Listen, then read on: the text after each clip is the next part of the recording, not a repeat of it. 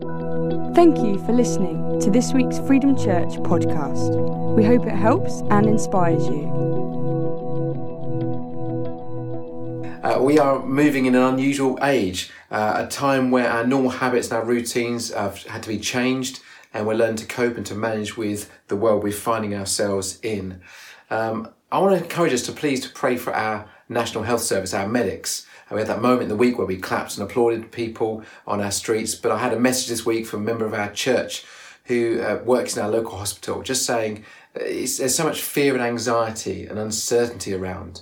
And we want to be praying for our medics, praying for those who are working on that front line, praying that they carry that God's perfect love that casts out all fear. Let's make sure we do that and continue to do that as the weeks go by. I want to spend a few moments this morning talking to you about the fight for our attention. There is a fight for our attention. We're living in a busy world, an uncertain world, and everything is trying to pull at us. I'll explain more in just a moment, but first of all, I want just to read to you from Luke chapter 8. Luke chapter 8 says these words. It's telling the story when a man named Jairus comes to Jesus and he says, "Jesus, come quickly, and my daughter is unwell. She's 12 years old and I really need you to come and to heal her." And in verse 43, as Jesus went with him, it says these words, "He was surrounded by the crowds. A woman in the crowd had suffered for 12 years with constant bleeding, and she could find no cure. Coming up behind Jesus, she touched the fringe of his robe immediately. The bleeding stopped." "Who touched me?" Jesus asked. Everyone denied it, and Peter said, "Master, this whole crowd is pressing up against you." But Jesus said, "Someone deliberately touched me, for I felt healing power go out from me." When the woman realized that she could not stay hidden, she began to tremble and fell to her knees in front of him. The whole crowd heard her explain why she had touched him, and she'd been immediately healed. "Daughter," Jesus said to her, "your faith has made you well. Go in peace." The crowds were pressing in on Jesus. Life could be pressing in on you and I. There is a fight for our attention. In 2007, Steve Jobs invented the iPhone, and it was what's going to launch what's now known as the attention economy. The attention economy is more valuable as a commodity than real estate or minerals. It's all about your attention, and it has huge amounts of value. You have the biggest, most profitable companies. You have Google, you have Netflix, you have Facebook, Twitter, Instagram, YouTube, and they are all fighting for your attention, competing with one another, because they know your attention equals profit. They use these apps which are free, and if something's free, you're not the customer. And they make money from you by selling your attention to the advertisers, and this is worth billions and billions. And they're competing so fiercely, they have to do everything they can to get hold of your attention. More than anyone else. They employ behavioural psychologists. They employ programmers, not to program the apps, but to help program the way you think. They understand your habits because they want to capture your attention. And it's not because they're evil. They're just trying to make money for their shareholders. And they'll do anything they can to achieve this, even if it causes potentially long-term damage. Linda Stone, who was a senior executive for a number of years, some of these high-tech companies, coined the phrase continuous partial attention. The idea is to describe this modern predicament of being constantly attuned to everything without fully concentrating on anything.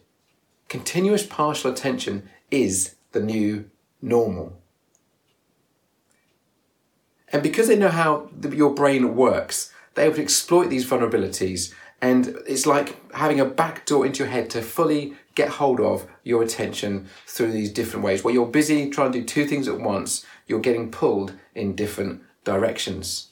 Your smartphone is basically a dopamine delivery system. A dopamine is this chemical in the brain that kind of goes, wow, that felt amazing. And every time you look at your phone and you check your phone and you get a like or something, you go, wow, I feel loved, I feel cared for. And this happens, most of they reckon on average are looking at their phone every 15 minutes or so per day. And as I've just said that, some of you are just checking your phone to make sure there's nothing that's happened in the last few minutes.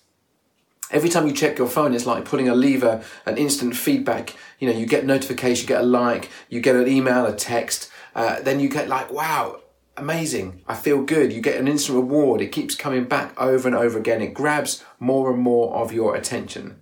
There's nothing wrong with phones and smartphones and devices, but it's what it's doing to our attention, how it's taking hold of it.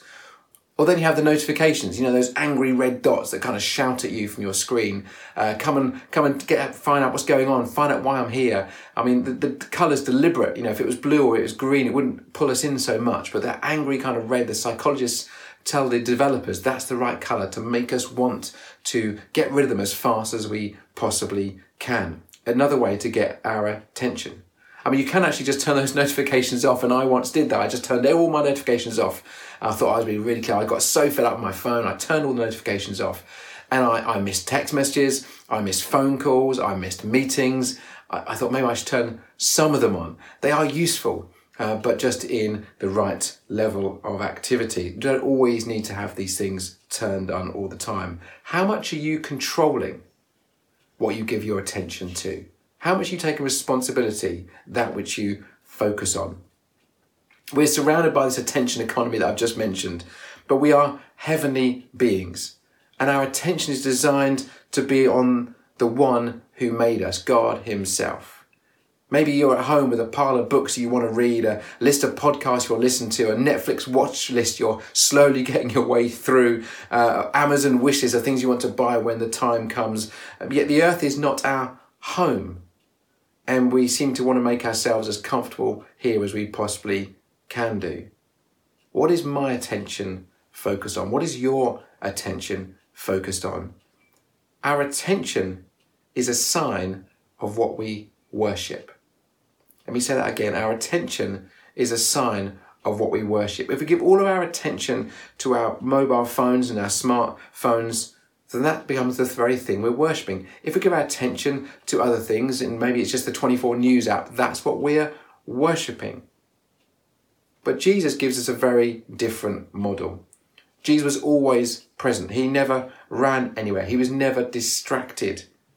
When we go back to that story of Jairus' daughter, and Jairus said, come on, Jesus, I need you to come. I'm desperate for you. He's pulling Jesus along. The crowd are pushing in, and Jesus is aware of this lady. It touches the hem of his cloak.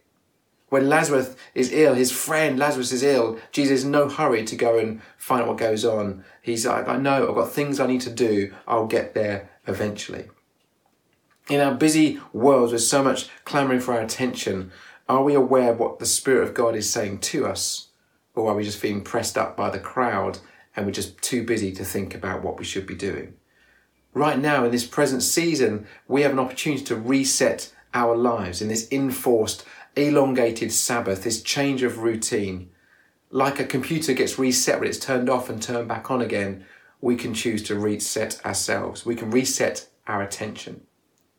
We talk at Freedom Church about leading people in the pursuit of Jesus. Well, the Jesus way is a different way to the rest of the world. We want to see lives transformed, communities transformed, and that's when we point to people to Jesus and working his way. The Jesus way is different to the world's way. It is a different rhythm. When we are busy, when we fill our lives with activity, we are hiding from an internal reality that we need rest, not just more stuff.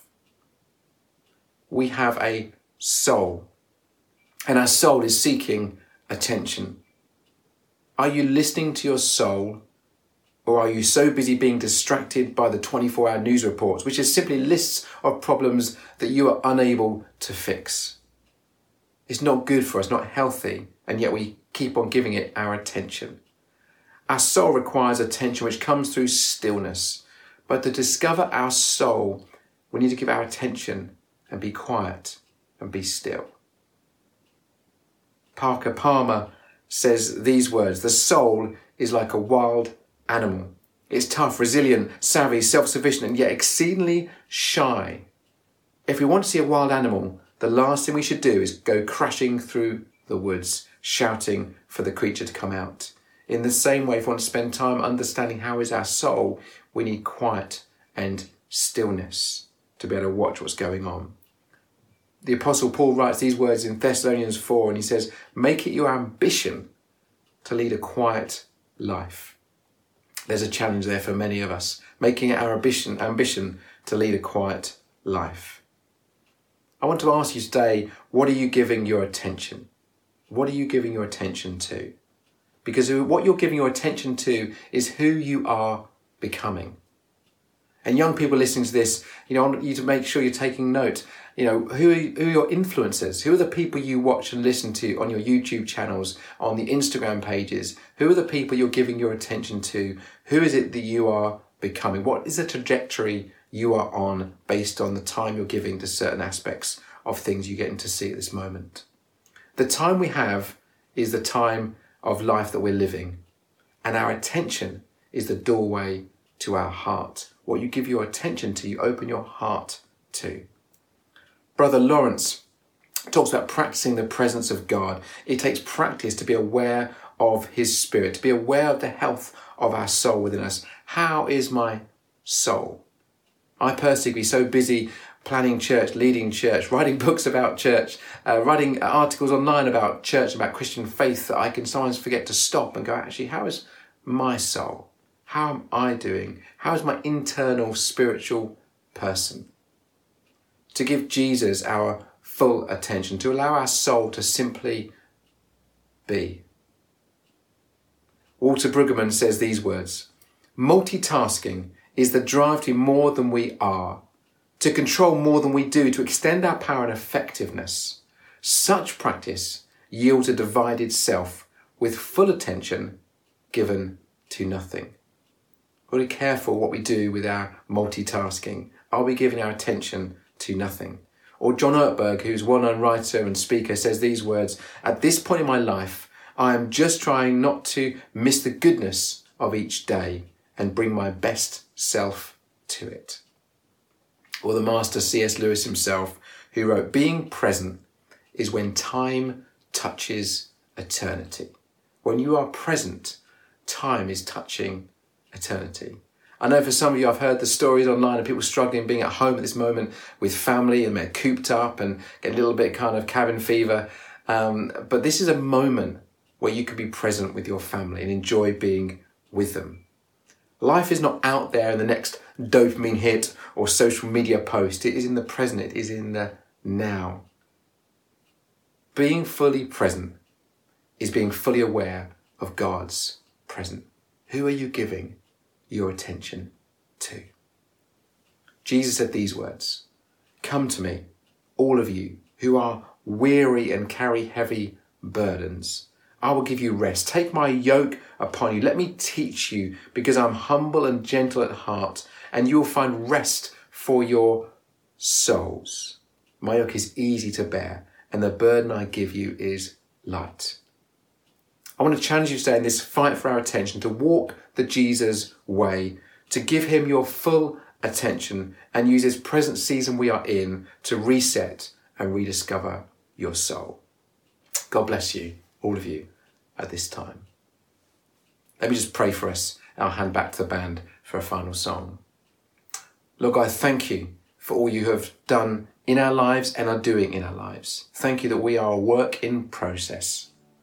Lord, I pray this morning that you enable each one of us to really connect once again with your soul and your spirit. May we give you our full attention at this time. We pray in your name, Lord God. Amen.